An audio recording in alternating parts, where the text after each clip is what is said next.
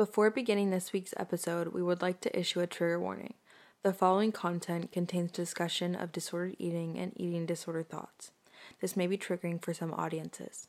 If you are in a crisis and need help immediately with your eating disorder, text NEDA to 741-741 to be connected with a trained volunteer at Crisis Text Line. To find other helpful resources, visit safespace.org/resource-directory/.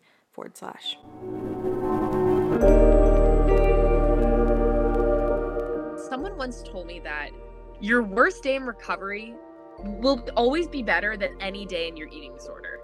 And I think when someone told me that, that was so helpful.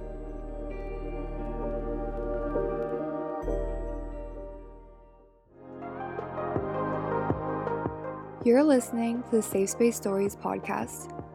Each week, we feature a mental health expert, inspiring teen, or impactful individual, bringing you empowering mental health stories and advice on all things well-being. I'm your co-host, Bella. And I'm your co-host, Anushka. Whether you're struggling yourself or want to learn more, this podcast is your motivation to enhance your own well-being and that of those around you, as well as your 24/7 mental health resource.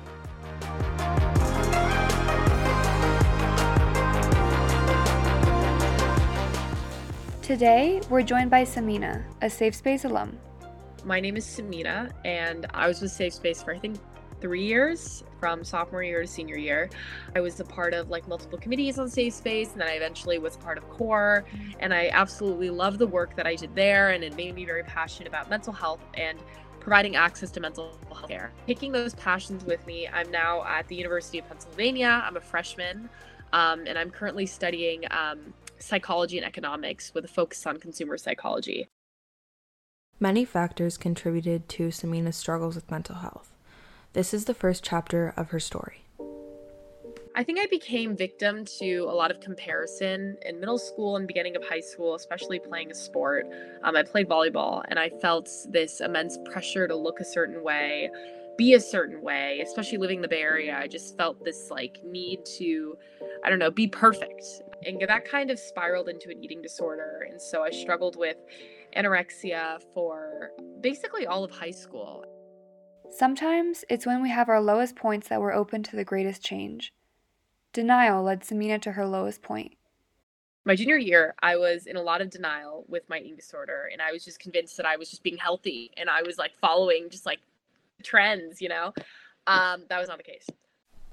Samina and some of her closest friends were making plans for what she thought would be the trip of her life. We were all going to go on this trip to China. This was this big thing that we spent months preparing for. And I basically found out the day before that I wasn't going. I'm not really sure how I convinced myself that I was going, because clearly I was in no physical or mental state to go. But the doctor basically was you can't go. And they sent me to a hospital instead. And so I think that was probably the darkest week of my life. When all of your friends are away in China living their best life, and you're in a unit.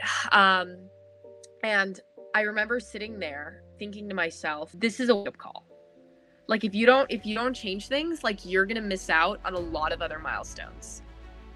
Your eating disorder isn't doing anything good for you right now. And that was a very pivotal moment where I was you are never coming back to this place ever again. The physical place, but also the mental place, if that makes sense. And Samina has kept that promise to herself. Recovery became her reality. I kind of started recovery, I guess, in my junior year, kind of during COVID, actually. It kind of gave me a second to slow down and kind of realize that if I don't start recovery, I'm not going to college. And that was my biggest motivator in life, was to go to college. So I'm very grateful that I turned things around, and I'm now here in Philly. So it ended up working out for me. I'm now in recovery, and things have been going very well. Samina now shares her story with the intention to give motivation to others who are struggling with eating disorders, or even just struggling in general, because being a teenager can be really difficult. I was able to use my struggles with mental health, and I kind of turned it into my passion, because I was if I'm going to be thinking about recovery so much, I'm going to be thinking about I don't know, these like battles that I was having in my head every day, like I might as well expand it and try to help other people or share my story. An example of this is I wrote like a short story that ended up winning an award, and it was all about a girl who went on a date with her boyfriend, and it was all about how the entire time she was fixated on numbers. And so I titled the story called A Numbers Game, and it was all about like her fixating over like the number of calories in that slice of pizza and the cheese, and just like it was focusing on like the rationality behind the irrationality of eating disorders. So I think that's just an example of how I've tried to share my story. I'm really open about it in ways to break the stigma, because it's something that no one talks about, sadly. Using her voice to help others also helps her own recovery. I actually worked a lot with the Body Positive in high school, but they're basically focused on like spreading conversations around intuitive eating and intuitive movement and just having a healthy relationship with your body. And so we like had like a Body Positive chapter in my high school, which I absolutely adored, because it was just like a time where we all came together and talked about things we were struggling with and ways to spread awareness on campus. So I think that became like a safe space for me. And we created an Instagram account during COVID where we like share like how do you deal with movement when you're stuck at home? Like just, you know, like all these like topics that everybody was kind of wondering about, or like it was like the quarantine 15 or whatever, or like breaking down that, like what does that mean? Loved it. And so when I came to Penn, I was like, I need to find a similar outlet. And there's actually a chapter here. So every week I go to, it's called Be Body Positive UPenn. And it's very similar. Like we have like time to just like talk about what we've been struggling with and ways that we want to spread awareness on campus. And I recently just got an interview for this opportunity to teach like more about like body positivity in Philadelphia school districts, like in middle schools. Big transitions in life or traumatic events can be triggers for eating disorders to resurface as a way to cope. So when Samina went to college, it was really overwhelming to see so many people that mindsets were taken over by diet culture. So she had to figure out ways to deal with that. I definitely came here like feeling a little like overwhelmed by just like the amount of choice and all these options that I had all the time. But I would say what was more hard was an emphasis on like not eating and over exercising to prepare for the weekend was really hard, because I basically spent like a year telling myself that that is like the opposite of what I should be doing. But I think what was really helpful for me was finding people who were also like not happy with that. And I think like ever since then, I've just been reminding myself that like that is not sustainable. That's actually like very unhealthy and can lead to very dangerous things. So I think that's been a really hard thing that I've dealt with, but there's also been fun things too. I feel like when you're in a new city, a new place, there's like a lot of fun foods to try, like Philly cheesesteaks, you know, like different things like that. So it's all about how you look at it. Samina also has found so many passions outside of mental health advocacy.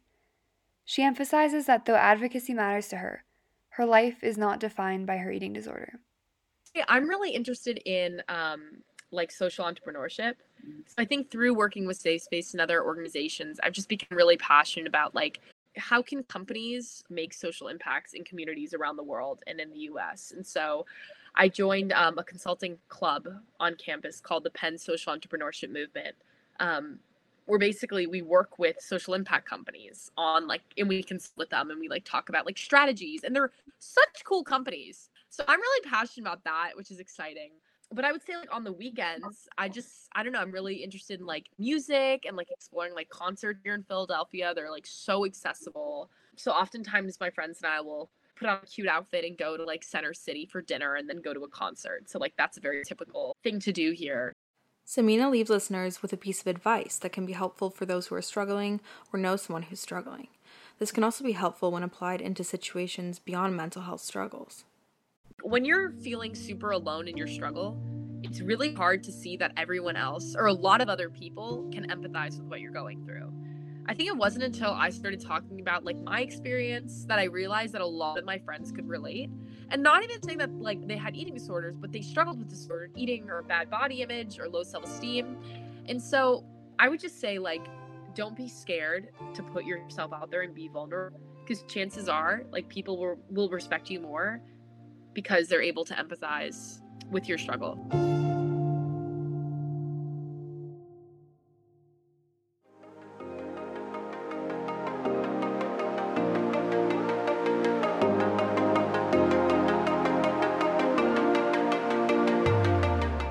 Thank you for listening to this week's episode.